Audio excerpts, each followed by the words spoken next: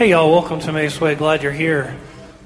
We've had trouble getting folks here at 5 o'clock, so I'm not sure if it's the heat or the Song of Solomon that's brought you out this evening. It's an interesting thing. We'll have to do a poll later, but glad you guys made it. And so grab something to drink if you haven't. And there's some cookies over there that are double dark chocolate chip that I have to admit I've checked for poison and there was none. So you might want to try that out.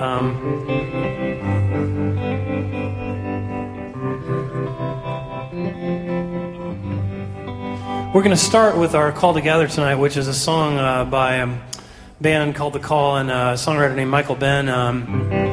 Passed away a few years ago, but had a beautiful voice, and this is sort of a hymn off of their most popular record. And so the hymn is really this song talking about God's love for us, and I think one of the things that we certainly read in the Song of Solomon is that we read it oftentimes as an allegory, that it's a story of not only our love for each other, but of God's great love for us. And so in this language, which we'll see in a couple of the songs tonight, that there's this idea of God seducing us, this idea that God loves us very much as a lover, and that His love is something that surrounds us and that draws us to Him. So I'll do this a couple times with Dale, and we'll hopefully have you guys join in as you get the feel of the melody.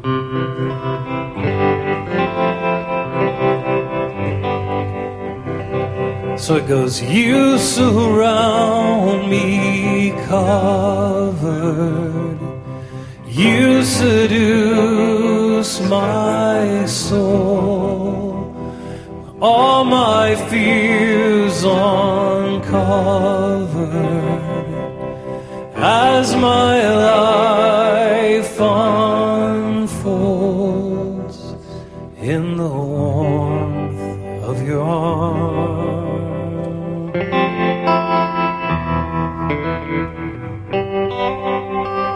You awake my senses. I was torn in doubt, losing all defenses. When you called me out, I returned to the heart of a love eternal, waiting there for me.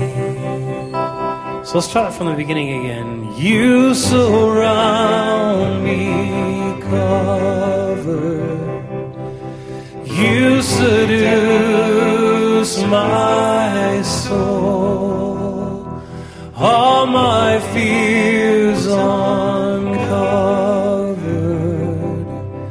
as my life unfolds in the warmth of your arms.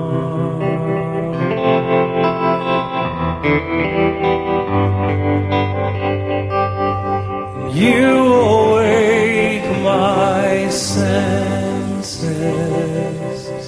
Well, I was torn in doubt, losing all defenses. When you called me out, I returned to the heart of a love eternal, waiting there for me.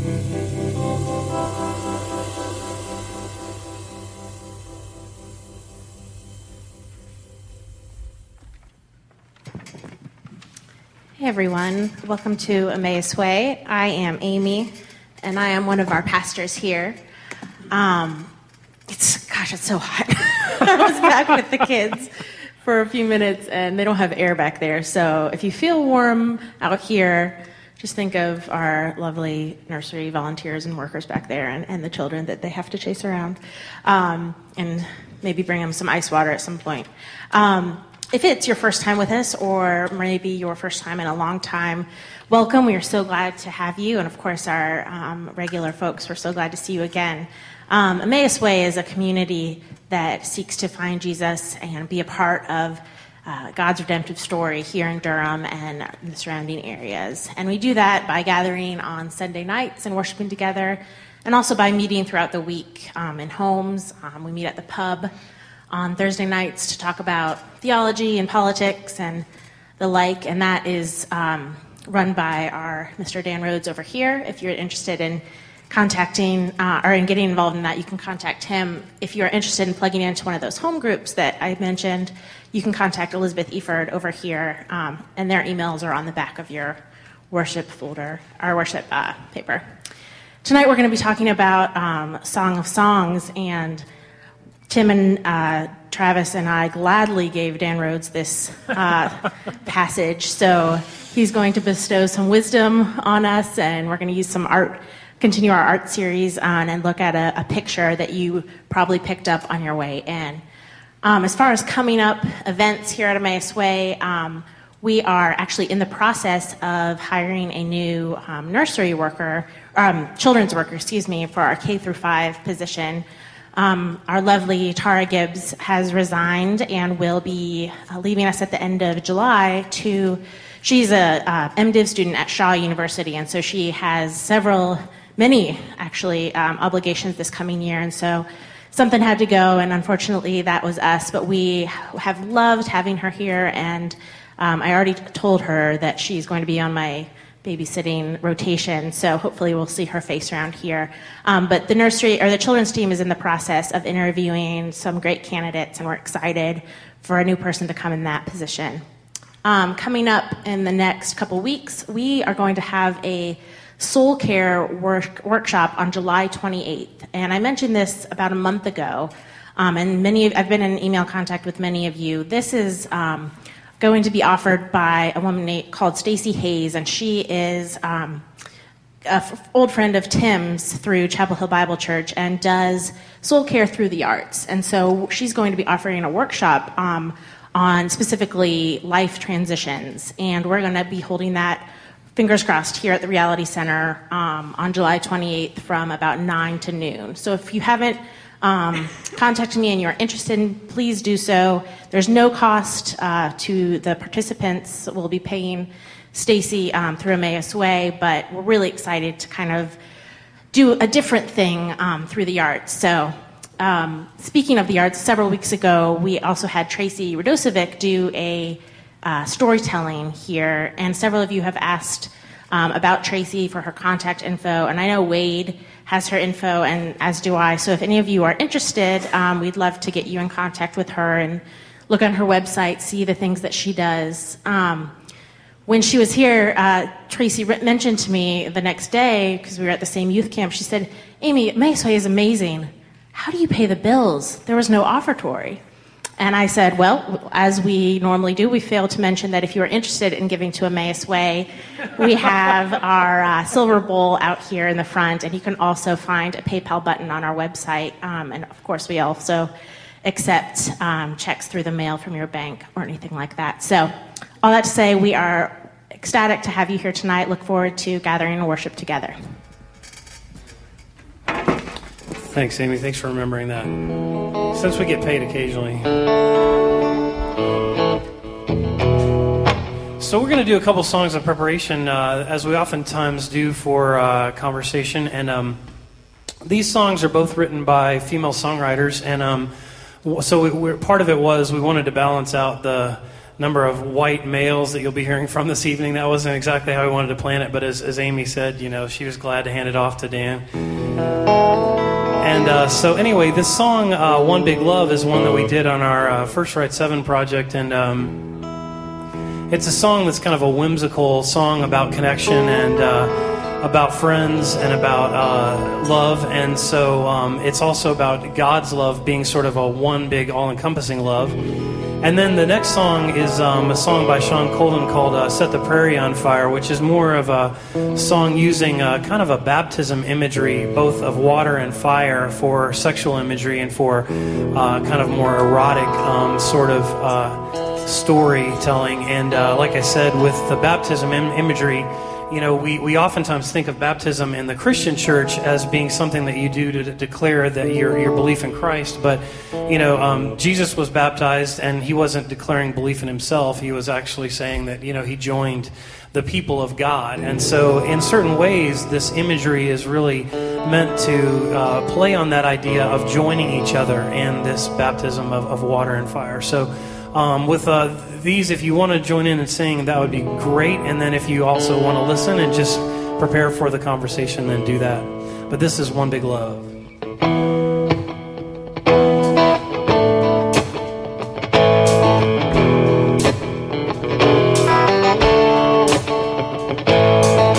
Let's take a ride to the seaside, go out swimming in the high tide. Wear shorts and your long hair, don't forget the lawn chair.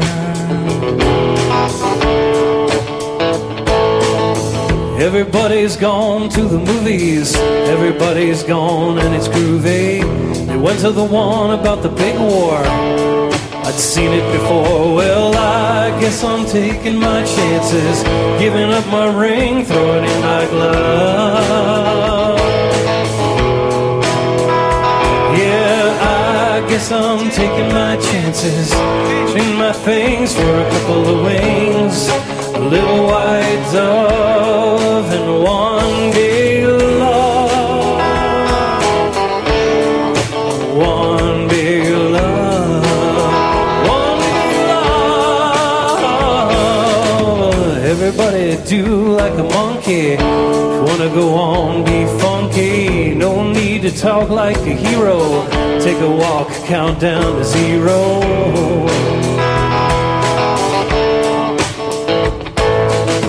No sense defending your honor. Just go on and kiss him if you wanna. Everything before is gone, going somewhere, yeah. I guess I'm taking my chances, giving up my ring, throwing in my glove.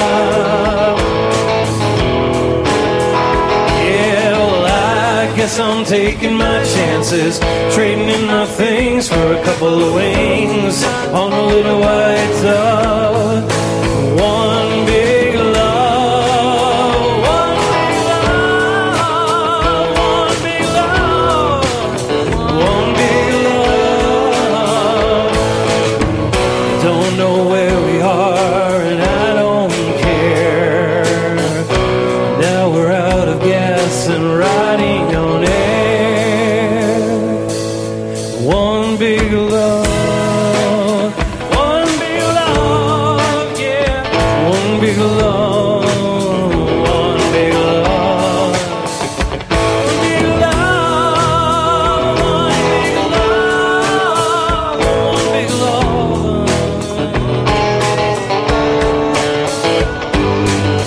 Let's take a ride to the seaside. We can go out swimming in the high tide. One big love. Everybody's gone to the movies, everybody's gone and it's groovy.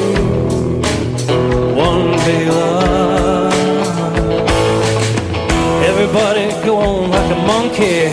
If you wanna go on, be funky. No need to talk like a hero. Take a walk and count down to 0. One big love, yeah, one big love. No sense defending your honor. Just go on and kiss them if you wanna. One big love, one big love. One big love, one big love. One big love.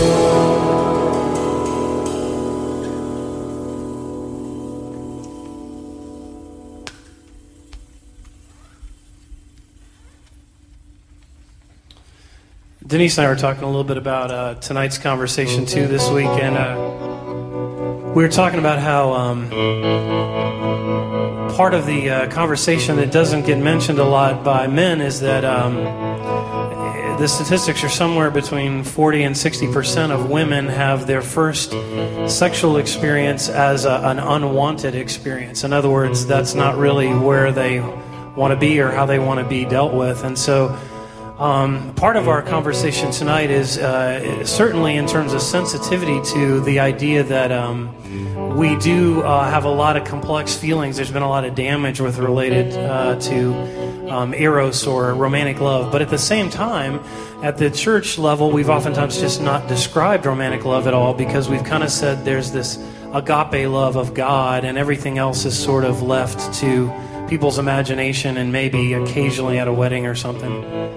So hopefully this song, as I mentioned, has a lot of baptism imagery to go along with the imagery of the Song of Songs. So you're certainly free to sing along, but if you just like to listen and think about the lyric, then you can do that.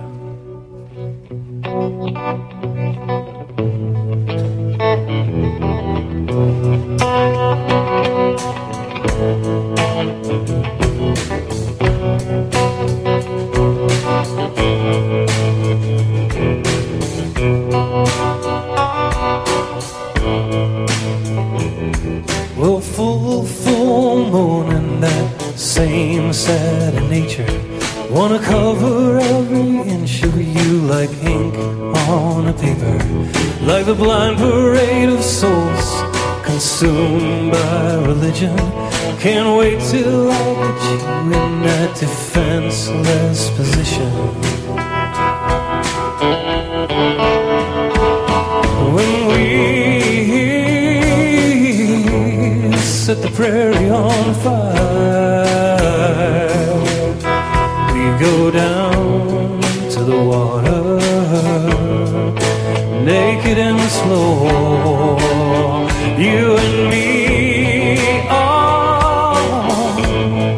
in the heart of desire.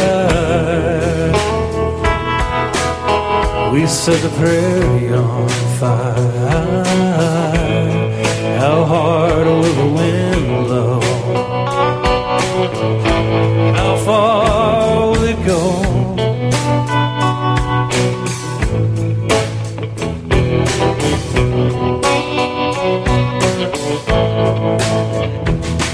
When the feeling burns down to one a solitary color, the velocity of longings melting into each other. It's a song our fingers play at all at once, and together you can bet we never learned it, but we've known it forever. Oh, I dreamed that we were flying, carried up from the ashes, black silhouettes of velvet against the crimson of passion. We can almost hear the echoes from the smoldering meadow. It's the rapture of the angels and the rage of the devil. When we set the prairie on fire, we go down to the water, naked and slow, you and me, oh, and me, in the heart of desire. Set the prairie on fire. How hard will the wind blow? How hard will it go?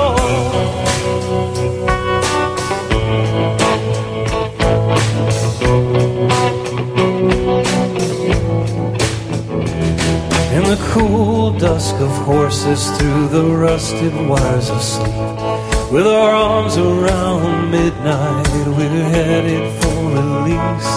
Go riding in the wind, riding in the dark, riding, riding, riding, oh.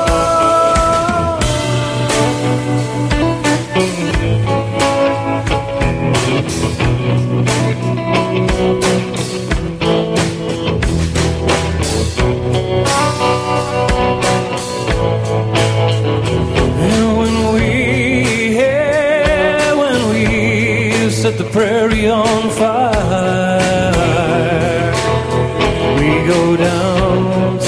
water, naked and sore.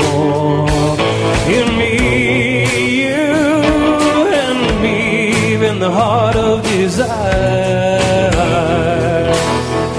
set the prairie on fire. How hard will the wind blow? Oh, how far will it go? How far will the wind blow? How far will it go?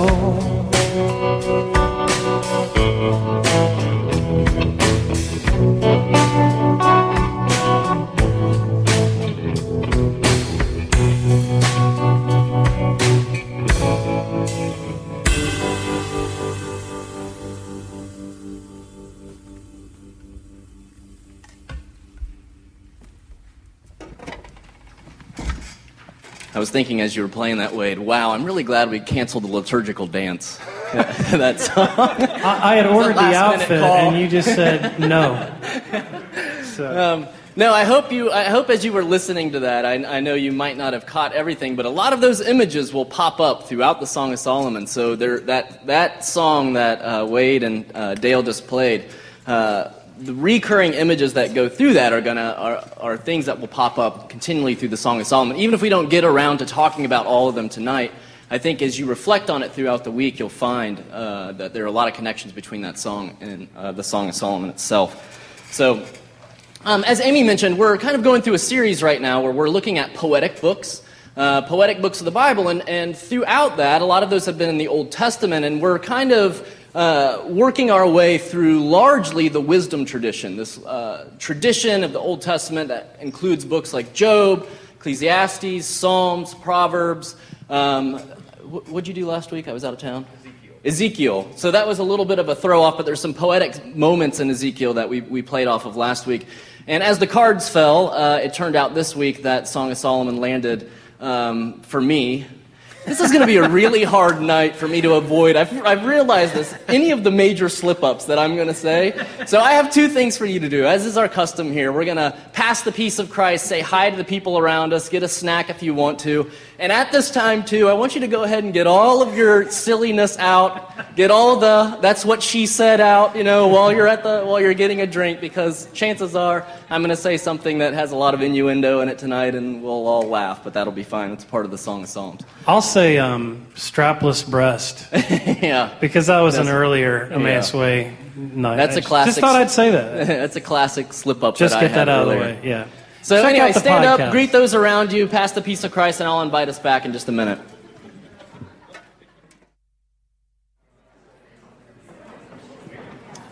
So, the scriptures that I've selected for us to read through tonight really don't have a lot of rhyme or reason to them.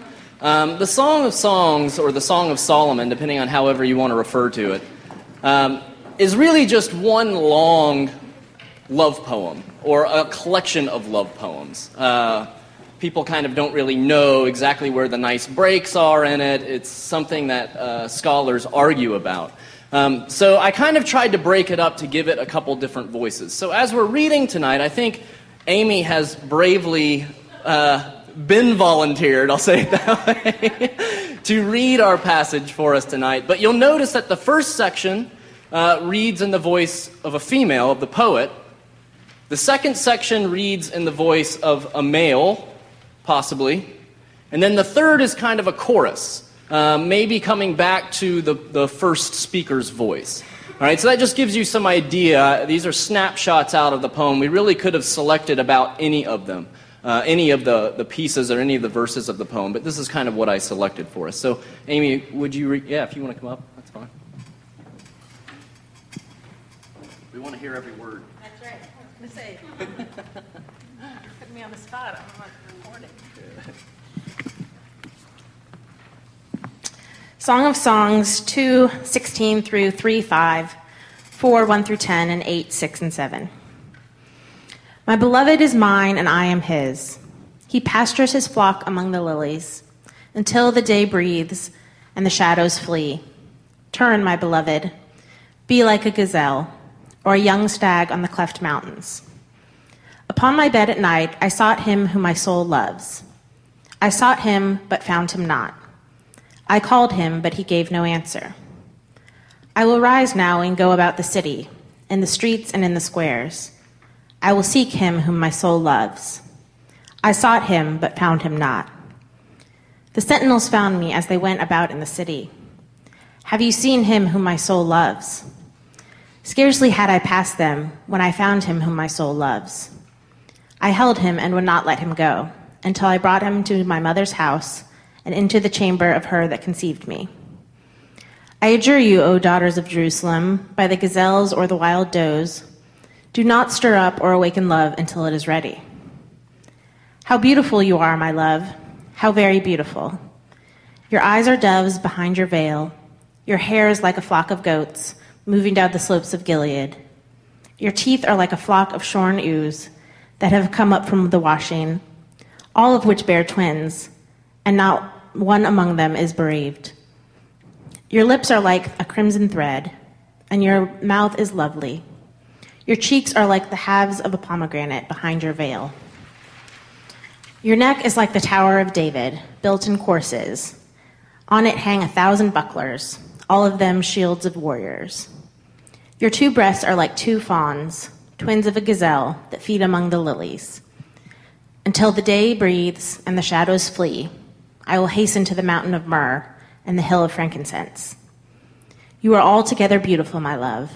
There is no flaw in you. Come with me from Lebanon, my bride. Come with me from Lebanon. Depart from the peak of Amana, from the peak of Senir and Hermon, from the dens of lions, from the mountains of leopards. You have ravished my heart, my sister, my bride. You have ravished my heart with a glance of your eyes, with one jewel of your necklace. How sweet is your love, my sister, my bride. How much better is your love than wine, and the fragrance of your oils than any spice. Set me as a seal upon your heart, as a seal upon your arm, for love is as strong as death, passion fierce as the grave. Its flashes are flashes of fire, a raging flame. Many waters cannot quench love, neither can floods drown it. If one offered for love all the wealth of one's house, it would be utterly scorned. This is the word of God for us, the people of God. Thanks, Amy.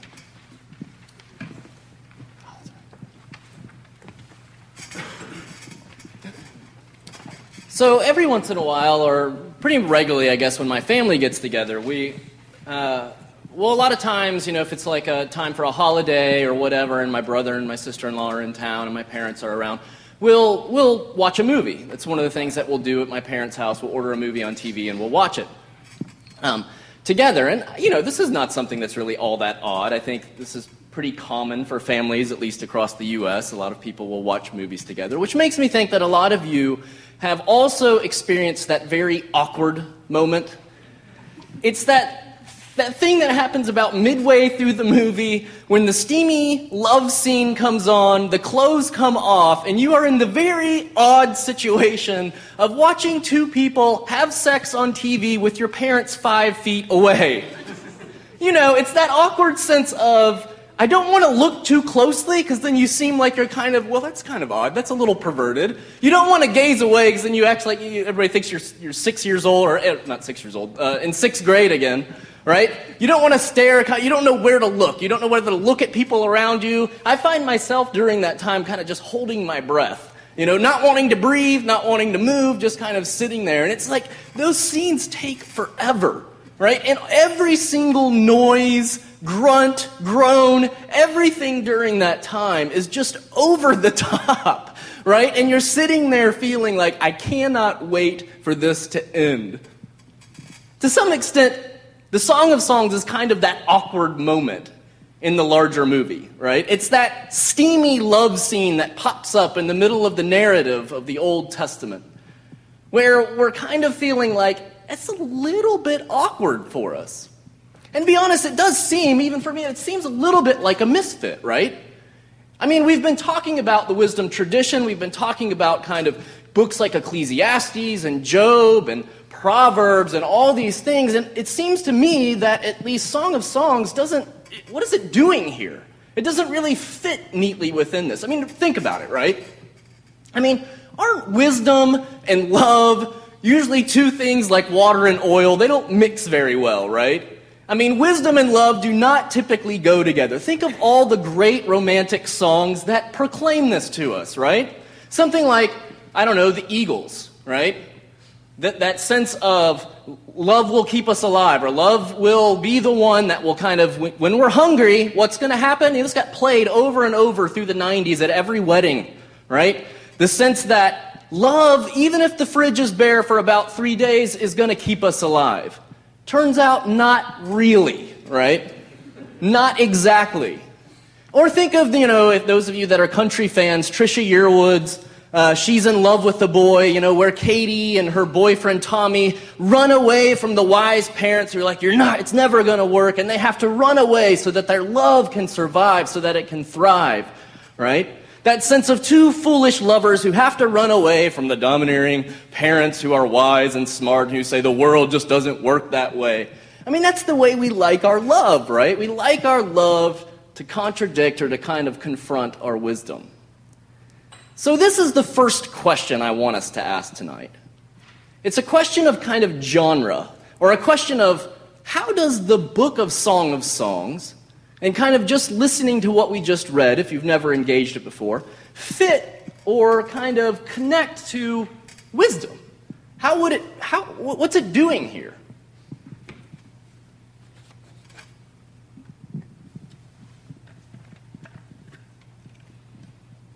I think maybe just to sort of bounce off of what you were just saying, I think oftentimes in those type of narratives that you're describing, love is equated with naivete.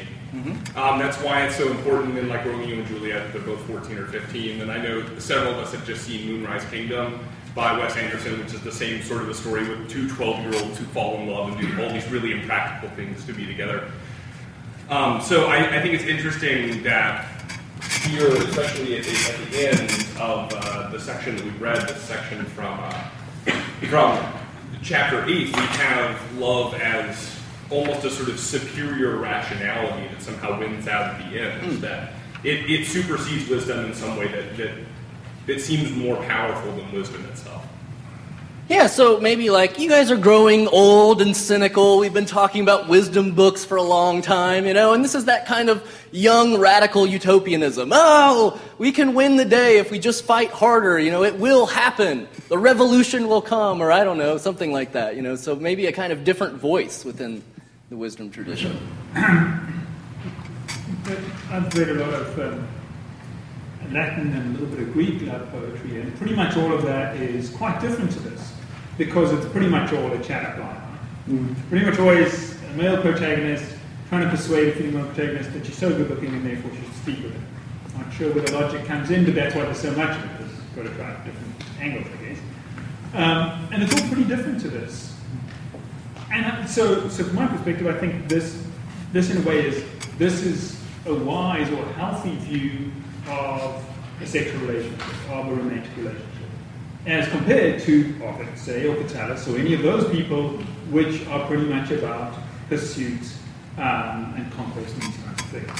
And what really strikes me is that there's, and which maybe just escapes us, but for the ancient world, it's absolutely radical. There are these voices. There's this female voice. She's got her own voice. She's talking about her own sexuality. Amazing, her own desires. I mean, that's made it a dangerous document, right? This has been reinterpreted to be mystical lots of times. No, this is just Christ and the church. This is just the soul of God. Can't ever possibly be real human beings. Why? Because this woman has got so much sort of power, and her role in this is, she's got her own voice. It's just an amazing thing, and utterly unlike any of that other ancient poetry I've read. I mean, there might be other stuff out there. I'm not going to go over it. So to me, what's interesting is that suggests that this sort of a wise way of view of a romantic sexuality involves this dialogue, these lovers talking to each other with their own voices, as opposed to these sort of other ancient versions where one of the people never had a voice. She was always just pretty much an object. Yeah, I mean, there's a sense in which, we read some smatterings of the poem itself, but I think a few points from that is that the poem doesn't read as one that was basically copied down in a club in the first century, right? So somebody overheard a conversation in a club, and it was kind of a really great pickup line, a long one, but a really great pickup line.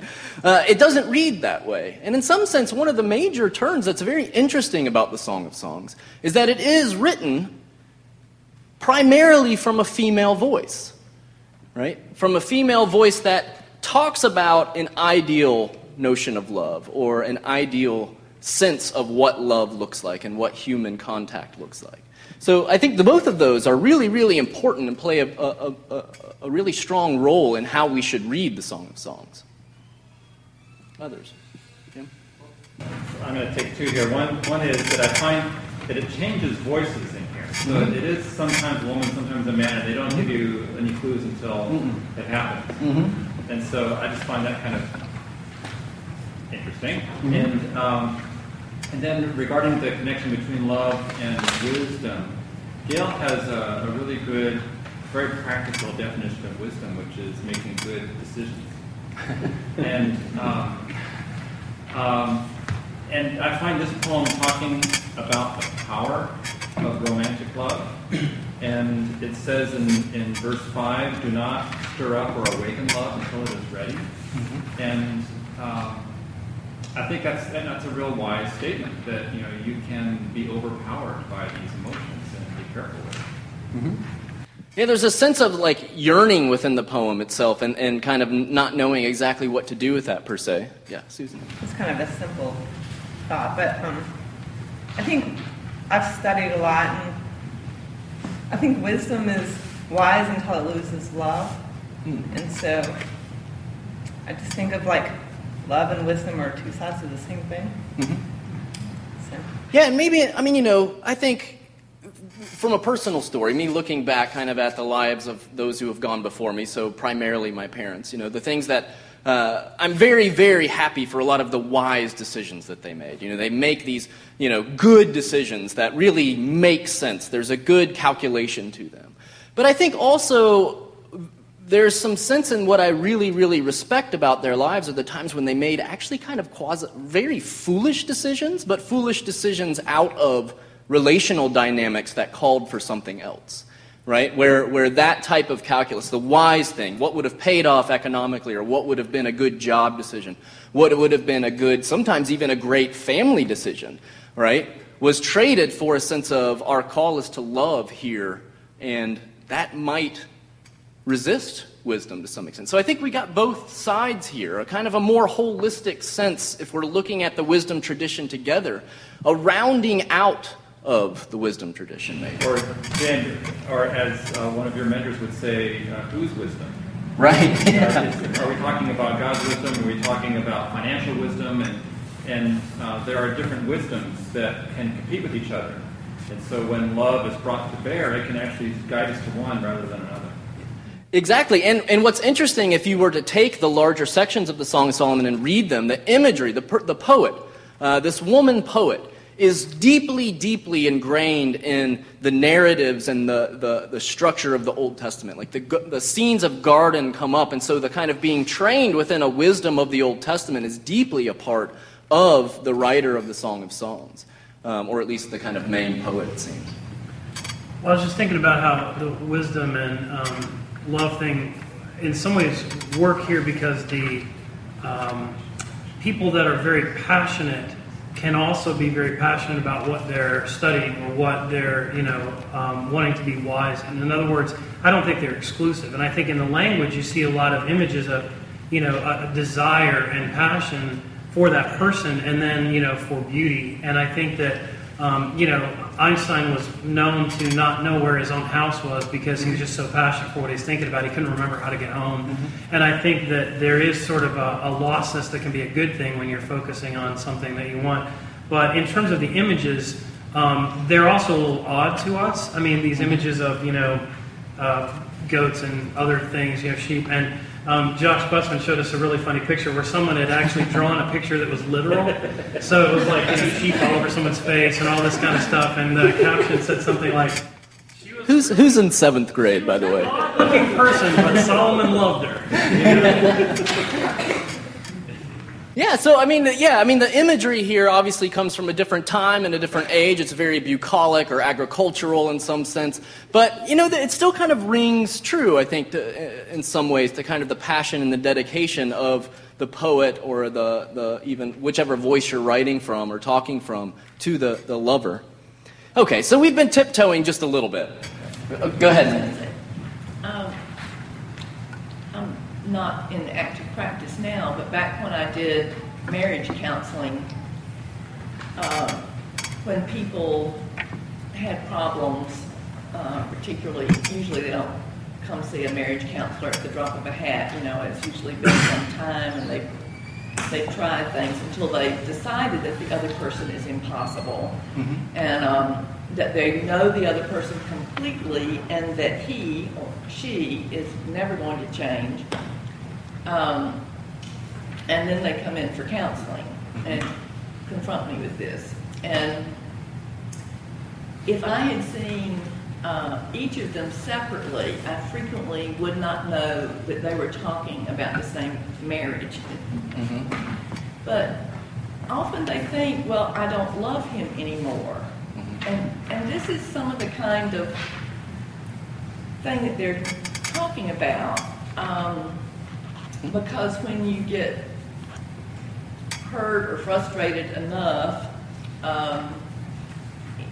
this tends to evaporate. So there's something, you may have already mentioned it before I came in, but there's something about a different kind of love that helps sustain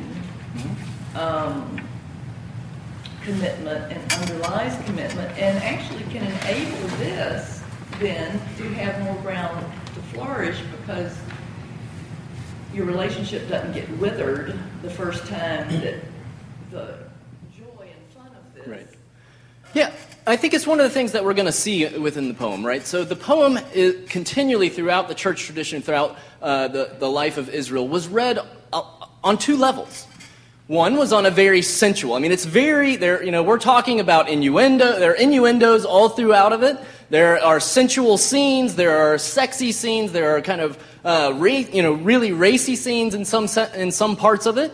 But then the church has also read it on a kind of allegorical level, a more spiritual level, where the narrative itself stands as a description of the relationship between God's love for God's people.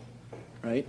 And so kind of what we're going to do a little bit tonight is to try to find that both of those have to be connected to one another. It's not that one operates over and against the other, but that our real desires, our real sensuality, our real kind of erotic nature is also part of and connected to the love that God has for us. And that God in a real way relates to us erotically. That might strike you as odd, but we're going to define that. So let's do this. We've been tiptoeing around a little bit, and we're not going to be able to get away from the very erotic nature of these texts, right? We're talking here about erogenous zones, about trysts, right? About seductive aromas, about body parts, and about body acts, right? This is an erotic text. As a matter of fact, when I was trying to think of, we've been doing this series where we're using images, and I was trying to think of an image, and an image for this section, I was thinking, wow, I don't even know if I want to get into that necessarily.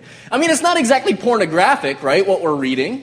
It wasn't pornographic, but in some sense, it's definitely intense, right? It's definitely sensual. The entire poem itself is oriented around the notion of touch. Right? It's oriented around the notion of contact between people. Even this part that Jim pointed out to us about, don't stir up love or awaken love until it's ready, is read or is said as a calling out for a want or a desire for contact, where the two lovers are not in a position where that can happen yet. But it's a desire, a yearning, a longing for human, real bodily contact. And it pops up here. The physical nature of love is really, really praised within these passages. But in saying that, I also have to say, but it's not just foreplay or copulation that we're talking about, right? The poem never, ever mentions sex exactly, Now, it's not that sex wouldn't have fit perfect within the poem itself, right? But it doesn't ever state it. And I think in some sense, the poet is calling for us to understand or to have our notion of what erotic means expanded and enlarged. To have our notion of what it means to be in bodily contact with one another and the human desire for contact with one another greatly stretched. So I think it's pretty safe to say that we live in predominantly an online culture, right? We are a people, we use the internet for a lot of different things. We may use it for work, right? We may use it to communicate with other people. And more, I think we're using it actually as a means or a medium for relating to one another.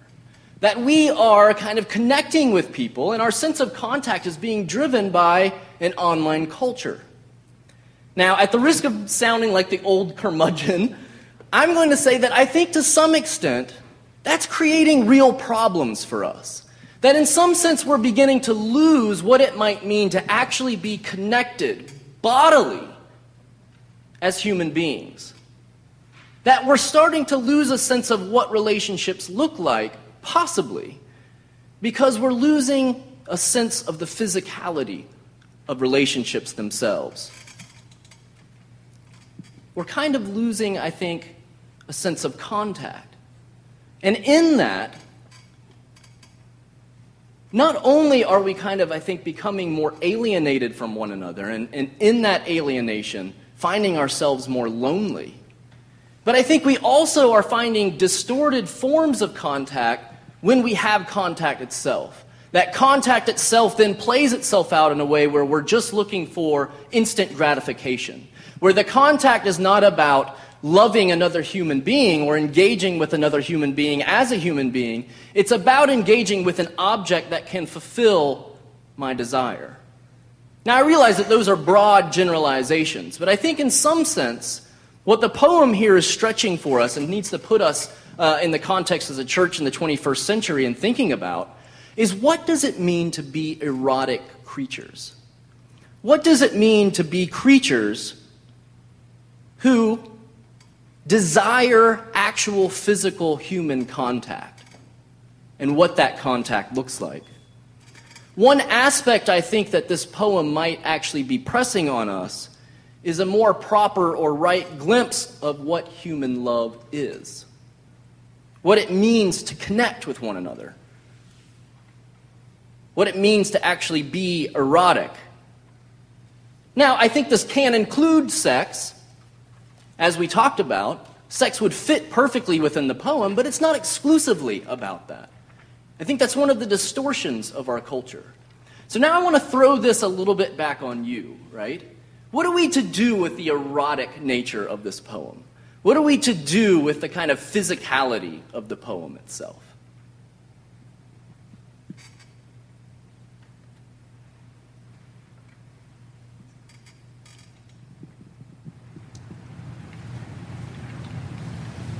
Physical natures were not created bad.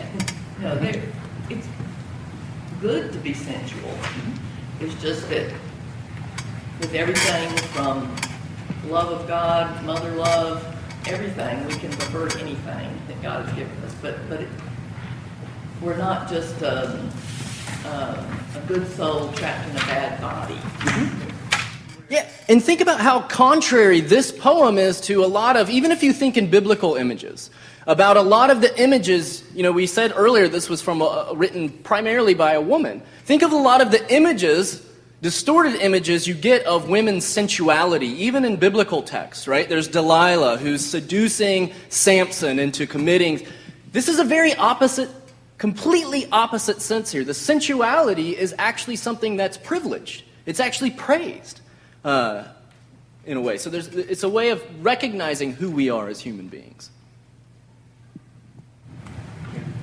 Yeah, I think part of what we have to come to terms with in relating to the erotic content of the text is not only this sort of erotic proximity, which we've been sort of hinting at, being erotically in proximity to another person, but experiencing ourselves as bodily creatures, which I think is sometimes difficult especially in a culture that tends to sort of weaponize and politicize so much bodily difference, especially with regards to sex, as we've seen in so many. We just had the conversation about sex here, sexuality and politics not too long ago.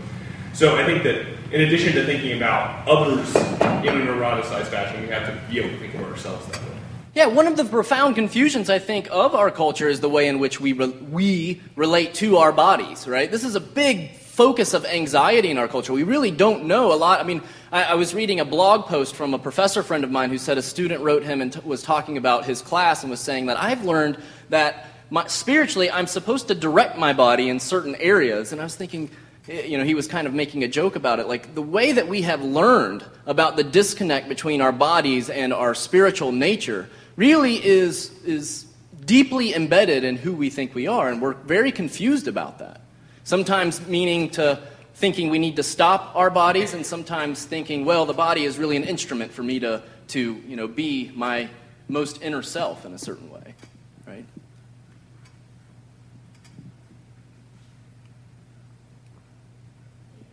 I just want to sort of throw a question out there. How do we read this in conjunction with something like the writings of Paul? Who sort of would strike me as somebody who would be very sort of skeptical of the kind of attraction that we see written about here. That it's better to marry than to wander around, but better to be unmarried like me if you can. What do we do with that as we read this in conjunction with other books? I think it's a great question. And I think the quick response that I might throw out, and obviously we can talk about that a little bit, but is that in some sense, Paul is also stretching our notion of what erotic is, right? I mean, we'll talk about this at the end, but think about the church as a community. The church is an erotic community. The sacraments that we partake in, whether they be baptism, Eucharist, they are tangible, touching practices. When we pass the peace with one another, we hug one another, we care for one another, we touch one another. Those are all, now I know that you think erotic means just kind of like stuff that you should probably not be watching on television, but erotic really just means the form of human loving connectivity, right? Desire, and the desire that we have for human connection and human touch, right? So I think in some sense, we'll come back to this. It's a great question, but how do we read this in relation to Paul, who doesn't really think either sex or marriage is that big of a deal, it doesn't seem like, right?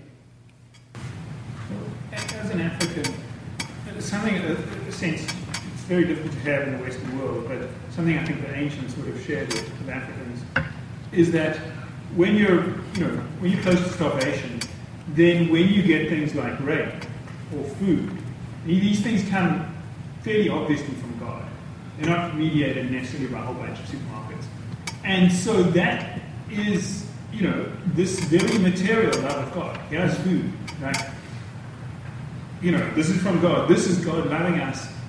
And so that kind of experience of the material world, like I say, of rain or of nature, of good crops, something that we're pretty distant from, but which I think the ancients and which some cultures still are able to experience, like God really loving us as people physically, like by providing. Mm-hmm. I don't really, certainly the Israelites experience that in the desert and other things like that. It's hard for us because everything's mediated through sort of any number of layers and the entire structure of capitalism, so we don't always feel like that's God providing for us. And in fact, we can and should be kind of concerned about our consumption and our consumerism.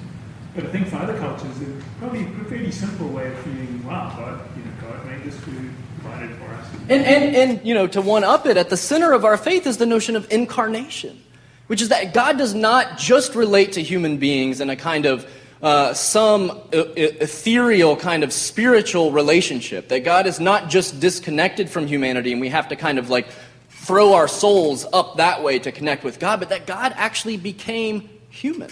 That God actually lived, ate, touched, had his disciples rest their head on his chest, held hands with, connected with human beings. That at the very center of our faith is the notion that God is not afraid of human connection. That in some sense God wants us and calls us to be people who connect with one another, who have our desires for human connectivity fulfilled by one another. I just want to say it's probably a little more imaginative type thing, but like you kind of wonder, what is this doing here in the first place, and how did this actually even get here in the first place? I mean, you certainly see that Israel and the church end up doing a very interesting read-response thing and make it into something about God and Israel or God and the church, but there's no mention of God in here. Right. And you kind of wonder, how did this start? This is the speculative part. I mean, this must have started out as something really popular and something that really struck a chord and resonated with people. And it must have been sang or told again and again. And it's like, what is it that would have resonated with people? And one thing I wonder is if it helped people to see their lives in a different way and what was going on in a different way. Because you figure a lot of marriages is a property transaction, and if you're a woman, it's some property, political transaction, and you're just a piece of that. And I'm sure that some people in all that did fall in love in terms of the type of affections that we would think of. And some people didn't. And I'm sure that those that didn't hope for things like this. But you just, in all of that, even how marriage may have worked then, there were certain things that were still possible. And you just kind of wonder if this ended up showing people, like in marriages, it helped you see what's actually in front of you and the beauty that's in front of you that may have been foisted upon you by your family or anything else. And maybe it helped them see that, and then Israel and the church take that in a bigger way and think, well, how does this help us to see what we have in each other in relation to God? And, you know, and it's, I mean, I think there's a sense that, you know, the presence of love is being scripturally designated as a location where God is at work, right? And, you know, scandalously, maybe even here, this group of lovers is not married, right? So we're talking about two people who are connecting and touching one another, and that the presence of love and the bodily presence of that is something that the community is saying, when done well, when done in this recognition of each one's humanity, that God possibly is at work in that love. And we can say that as people who have known the love of God. I want to introduce an image now to kind of help us think about this a little bit more. It's an image I found this week. It's by René Magritte, all right, the title of this is The Lovers. He actually has two of these, and this is the second one. It was painted in 1929. Magritte is a Belgian painter, and he painted up through the 20th century. But this one is from the latter half of the 1920s, or the latter part of the 1920s. And I want to he's a surrealist, so maybe that will give some of you a sense of where that's moving from. Surrealism is a kind of way that people started painting that would throw juxtapositions inside of a painting that would make you kind of think, that's odd, it's not supposed to be there in a certain way, and it would kind of skew the way in which we would normally anticipate a painting going. So let's look at this real quickly, and I want to reflect, I just want to use it as an image here to kind of think about, how does this portray human connection, contact? What are some things that you see in it? It's blind. You can't ever really know the other person. Yeah, there's a real question here about, it's the lovers, but there's a real question about, do they actually really know one another? Do they even know who's on the other side of that veil? I mean, I think this is a really, really, prominent part of what Magritte's trying to communicate here, right? And think about that in the types of connections that we have. Do we settle for connections? I don't know. I think it's a question of whether we settle for types of connections that really don't know one another, but are the types of connections we feel comfortable with. We kind of went Hebrew on that. That whole language of Peniel, face, was the source of, in their kind of physiology of emotion, of knowing, of connection. And I don't, wouldn't know that the painter was doing that, but to remove. Remove the faces from a connection would be a non-connection. for at least the Hebrew part of the world. And that was the rich idiom of the Old Testament. Often is to, whether it was shame, the language is hide one's face, and love is to show one's face, and that. So there's something powerful with that. Yeah, Amy. Well, and too, when you look at this, you wonder, like... Could you speak up a little bit? Sure. Do you wonder if they put these cloaks or these scarves on themselves, or if they were put on them? So I was just thinking, in other parts of the book of Song of Songs, we read about their different color, the lovers' different colored skin. And so it brings up ideas of what type of people are supposed to be together. And is this some sort of cloaking of skin color, gender, like what? It just blurs the edges of acceptance. Yeah, I hadn't thought about that. That's really interesting. Because, it looks like, at least the person on the left, dressed as a female, we don't know who that is, but is probably Caucasian, right? But we have no idea about the male. And think about how charged that would have been in the 20s, even in Europe in the 20s, in a lot of places. The coverings are white. So it was this whole whitewashing of love. Right. The people's shoulders and bodies are turned to each other sort of in the posture as if they're simulating or wanting to think about having a relationship, even though they can't see each other. Yeah, I think there's something really about... they look like they're embraced in a kiss, right?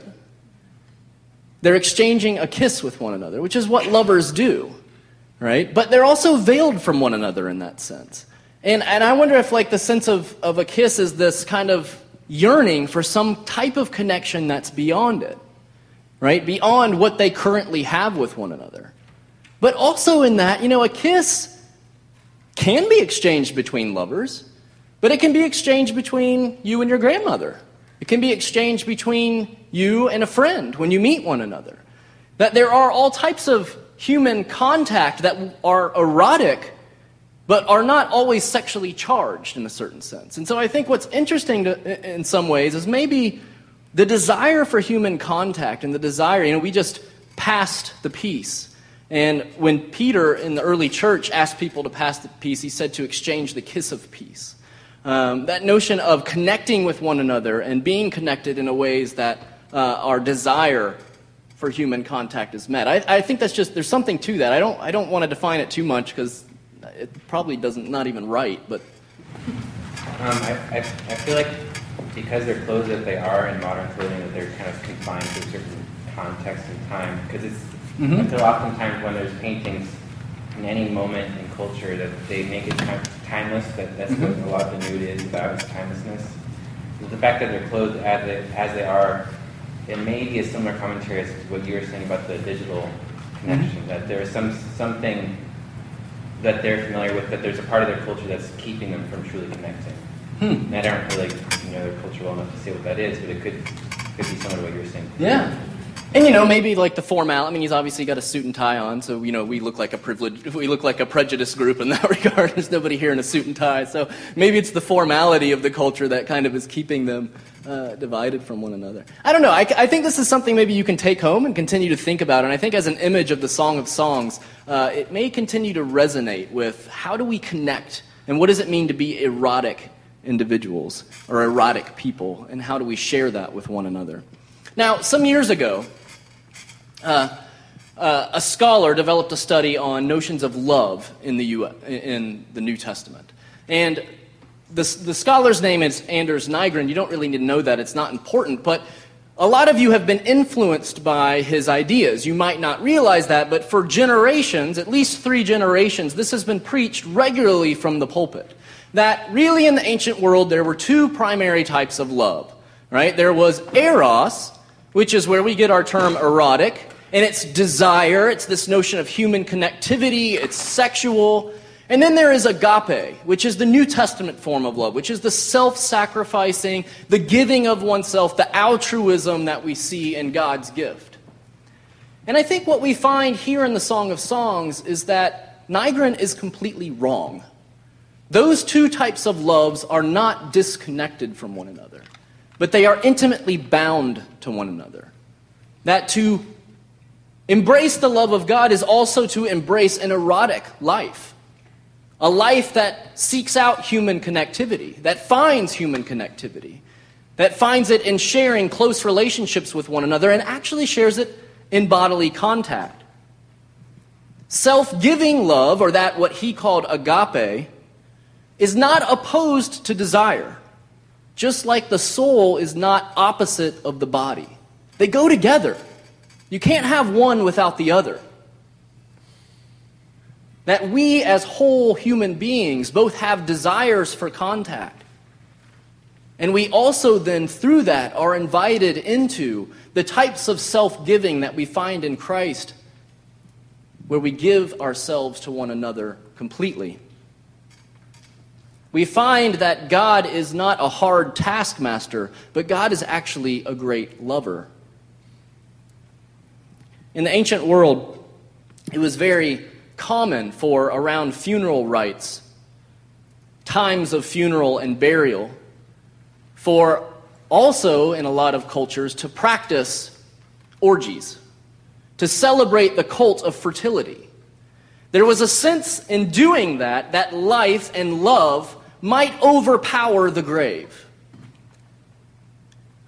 In our text tonight, if we look at the passage from 8, 6 through 7, right? Look quickly at that passage.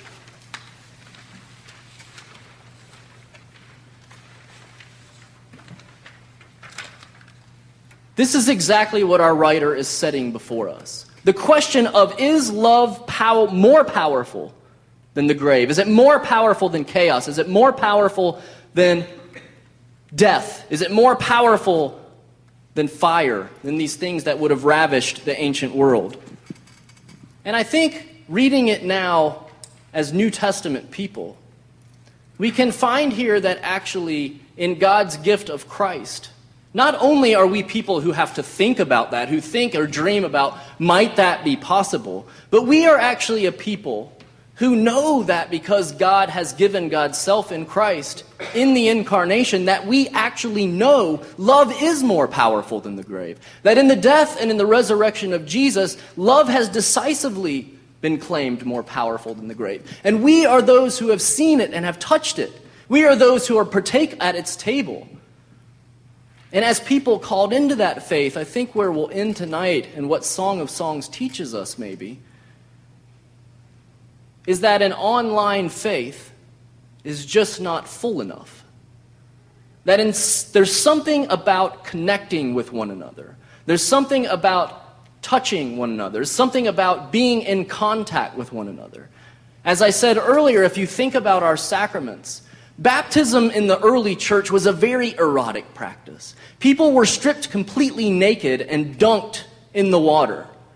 Not because everybody was so sexually charged, but because the recognition there was that life is being triumphed over the grave. And that this is an embodied activity. That when God enters into our world and into our lives, it's not something God just does at a spiritual level that maybe if we think hard enough or dream hard enough, we can possibly connect to. But that God actually enters our life on the level of touch, on contact. When we celebrate the table, we interact with one another, connecting with one another. Pouring wine or juice, eating, drinking, as a tangible practice of the love of God in our world. Really here, where agape and eros are not separated from one another, where our deep desires to connect with other human beings are actually present, along with our self-giving love, where we exchange ourselves with one another and sacrifice for one another. Along with our image, if we think of sharing the kiss of peace, that we are a people who practice the presence of peace in a tangible way. Not just in some idea about what peace might look like, as if we were writing out a kind of, hey, if I were in charge of the world, this is what I would do. But we actually are a people who get to practice peace tangibly. And that as we do that, we are the body of Christ in the world. We are the contact of God with the world. that we connect with one another and that we connect with our world in ways that are very tangible, that meet the deep desires of the world, that don't leave any part of who we are as humans unconnected with, but actually invite us as people into the full erotic love of God. In some sense, I think where we end tonight is with the notion of, are we erotic enough? Are we erotic enough? The end, or I guess the last part of this passage in 8, where it starts off with wanting to be a seal of the lover. And the seal in the ancient world was basically one's identity. There was no kind of like handwriting that defined a person. There were no signatures. And a seal would have been someone's very identity. And the lover asking to be joined as the seal, there's a joining of the whole identity of one person with another here. That's the very claim we make when we say the church is the body of Christ. That we as a body have taken on and are joined in the very identity of God incarnate in the world. And as we practice our faith, as we live it out, it means just doing it online, just doing it through podcast is not going to be enough. We actually have to show up physically for one another. We actually have to show up in our world. That we actually have to connect with our world. That where people are longing to feel the love of God, that just saying God loves you might not be enough. We might actually have to share hugs. We might have to share kisses. We might actually have to come in contact with the world in deep need and with one another where the love of God is proclaimed. We're going to head to Eucharist here in just a minute, but before we do that, Wade is going to play a song of confession and a song of absolution. And in that, I think he's going to take us once again through these moments of the erotic and the self-giving and the way in which God relates to us as whole creatures so that we can be whole creatures for our world. Thank you, Dan. We see in our confession this Leonard Cohen song that he wrote some 50 verses for. We're not going to do anywhere near that many, but you probably know this song, and it's interesting because I think he certainly talks about the divine part of love, and yet I think it's also summed up for our confession where he says, now maybe there's a God above, but all I ever learned from love is how to shoot at somebody who outdrew you, and it's not a cry that you hear at night. It's not someone who's seen the light. It's a cold and it's a broken hallelujah. We need help for love, and I think that we get that here in this confession, so sing along.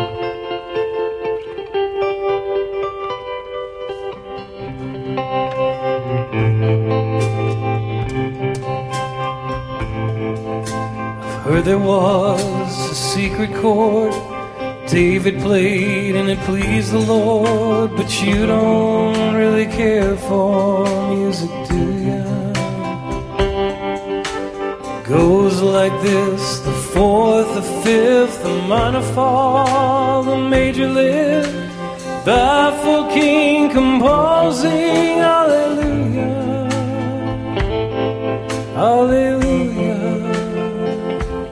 hallelujah, hallelujah, hallelujah.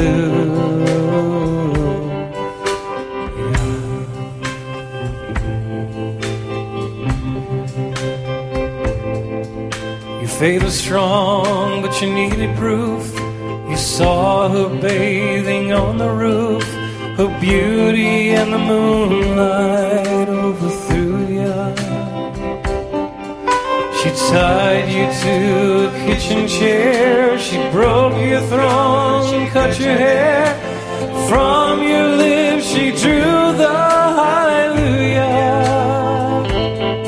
hallelujah, hallelujah, hallelujah, hallelujah.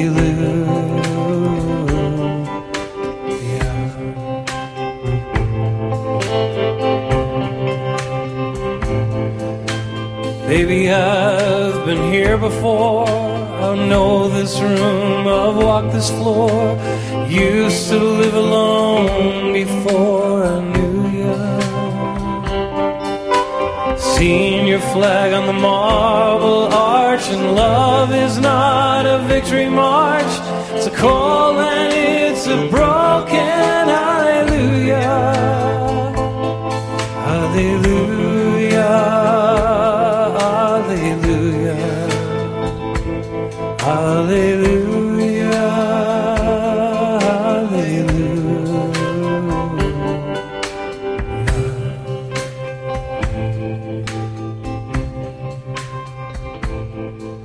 There was a time you let me know what's really going on below, but now you never show it to me, do ya?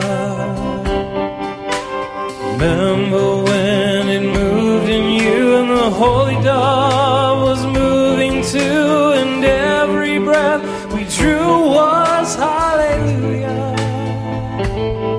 Hallelujah. Hallelujah. Hallelujah.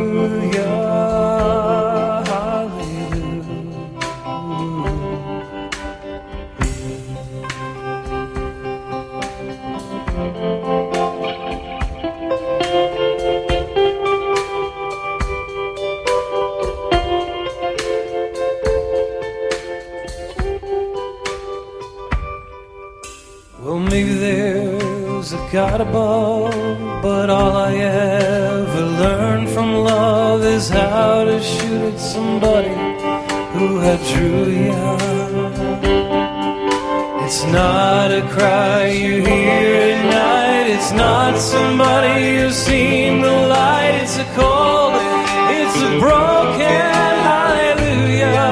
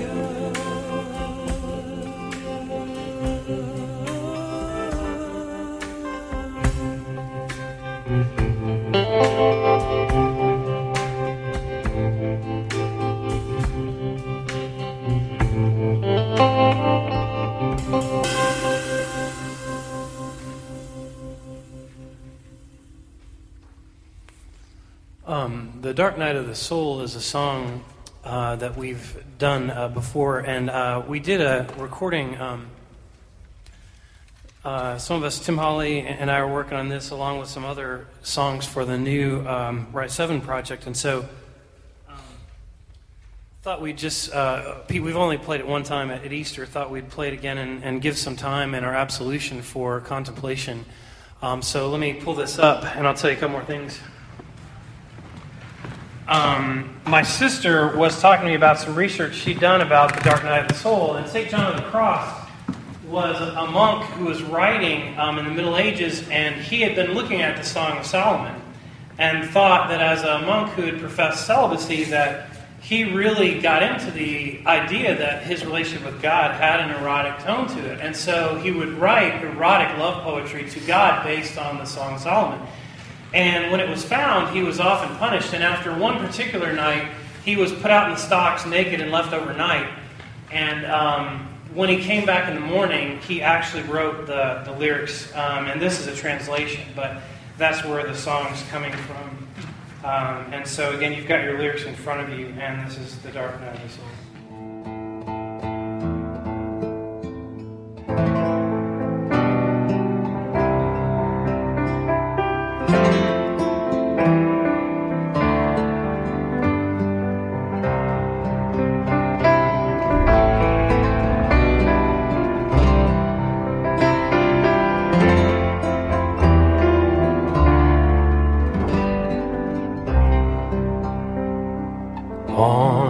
darkened night, the flame of love was burning in my breast. By a lantern bright, I fled my house while all in quiet rest.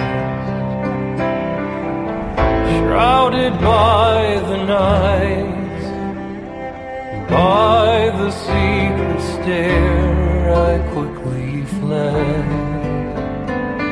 The veil concealed my eyes, while all within lay quiet as the dead. Night, thou was my guide, oh night, more loving than the rising sun, oh night, that joined the lover to the beloved one, transforming each of them into the other.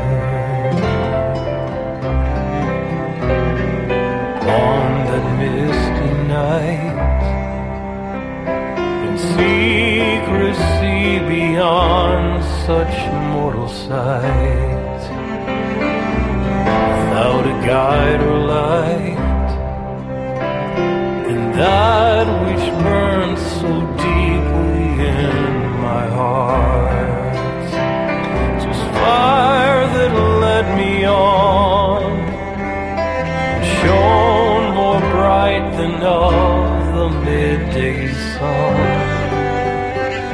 to where he waited still was a place where no one else could come.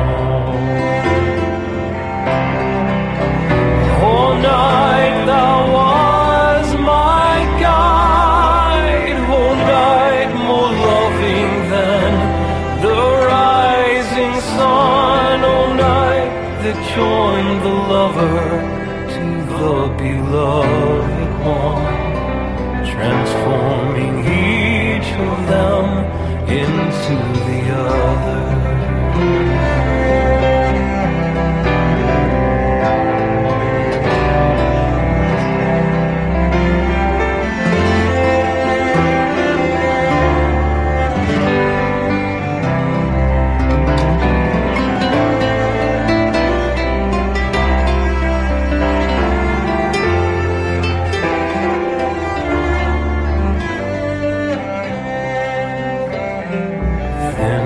Pounding heart, which kept itself entirely for him, fell into his sleep beneath the cedars. All my love I gave, by the fortress walls, the wind would brush his hair against his brow. With its smoothest hand, caressed my every sense it would allow. Oh night, thou was my guide, oh night, more loving than the rising sun, oh night that joined the lover to the beloved one, transforming each of them into the other.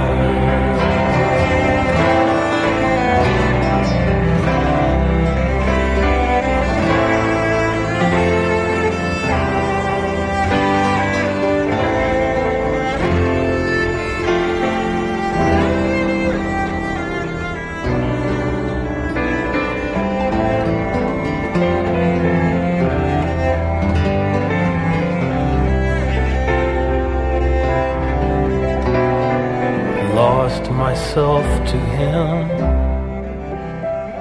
and laid my face upon my lover's breast, and care and grief grew dim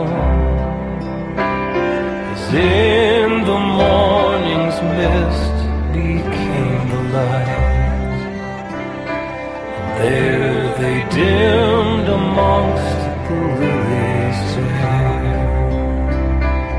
There they dimmed amongst the lilies fair. There they dimmed amongst the lilies fair.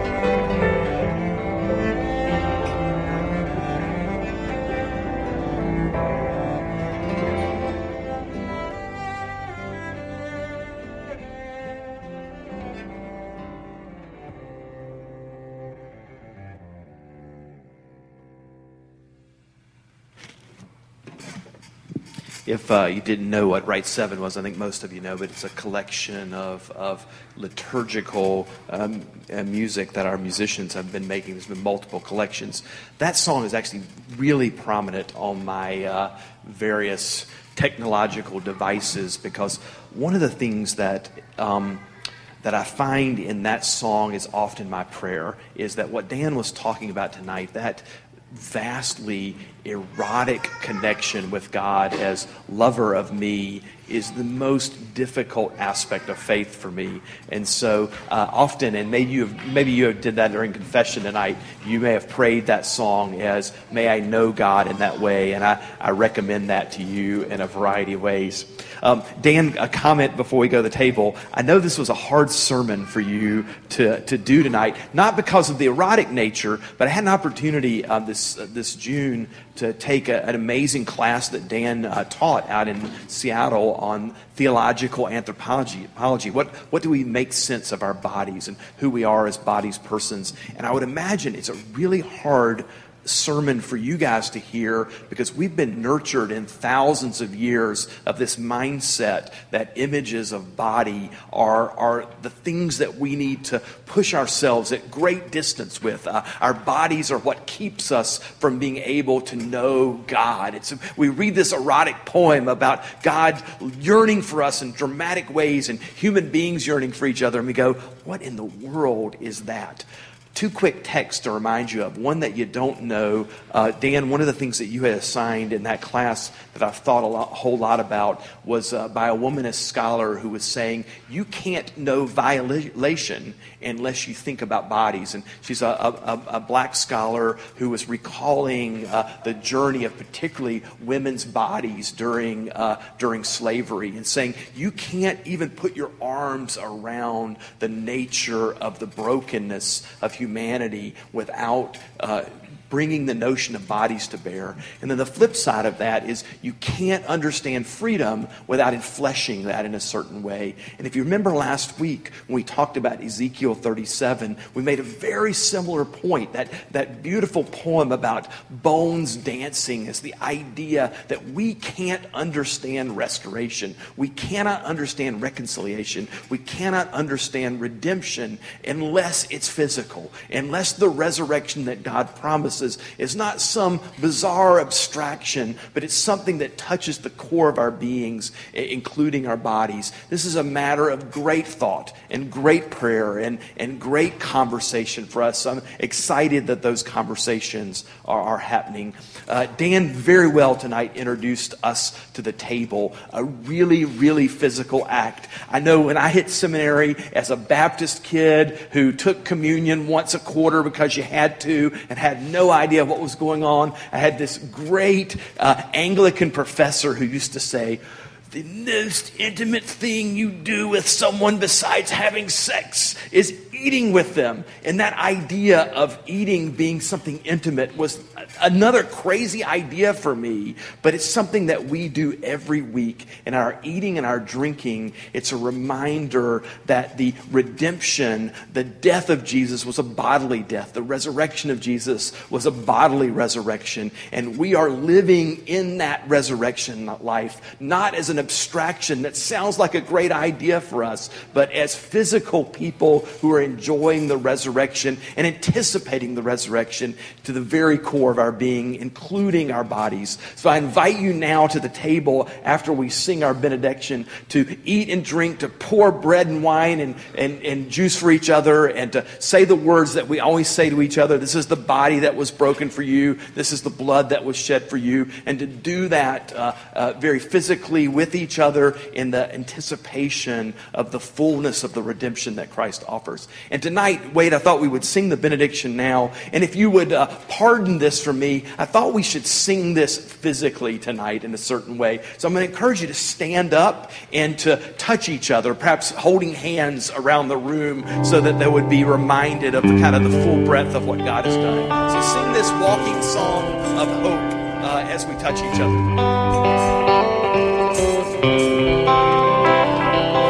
I've been a traveler to faraway lands, got love on my mind, death on these hands. So come homeward, angel, show me the way, or will fate leave me dead in the tracks where I lay? Show me the river that leads to my home, back to the one that I love. Show me the wind that constantly blows, and I will fly away home.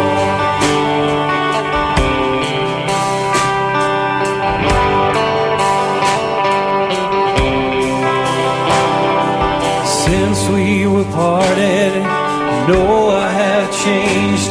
See the blood that was shed, the lines on my face. Now that I've turned my back on the fight, gonna steal back my life like a thief in the night. So show me the river leads to my home, back to the ones that I love. Show me the wind that constantly blows, and I will fly away home.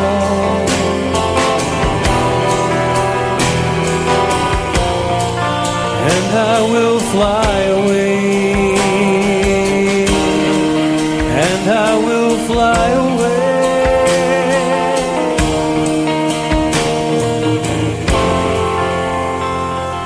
Will I come to you through fire and snow, over high rolling hills, the valleys below? And with all that I've suffered, I'm still on this road. And if I hold you again, I will never let go. Show me the river that leads to my home, back to the one that I love. Show me the wind that constantly blows, and I will fly away. Show me the river leads to my home, back to the one that I love. Show me the wind that constantly blows, and I will fly away home.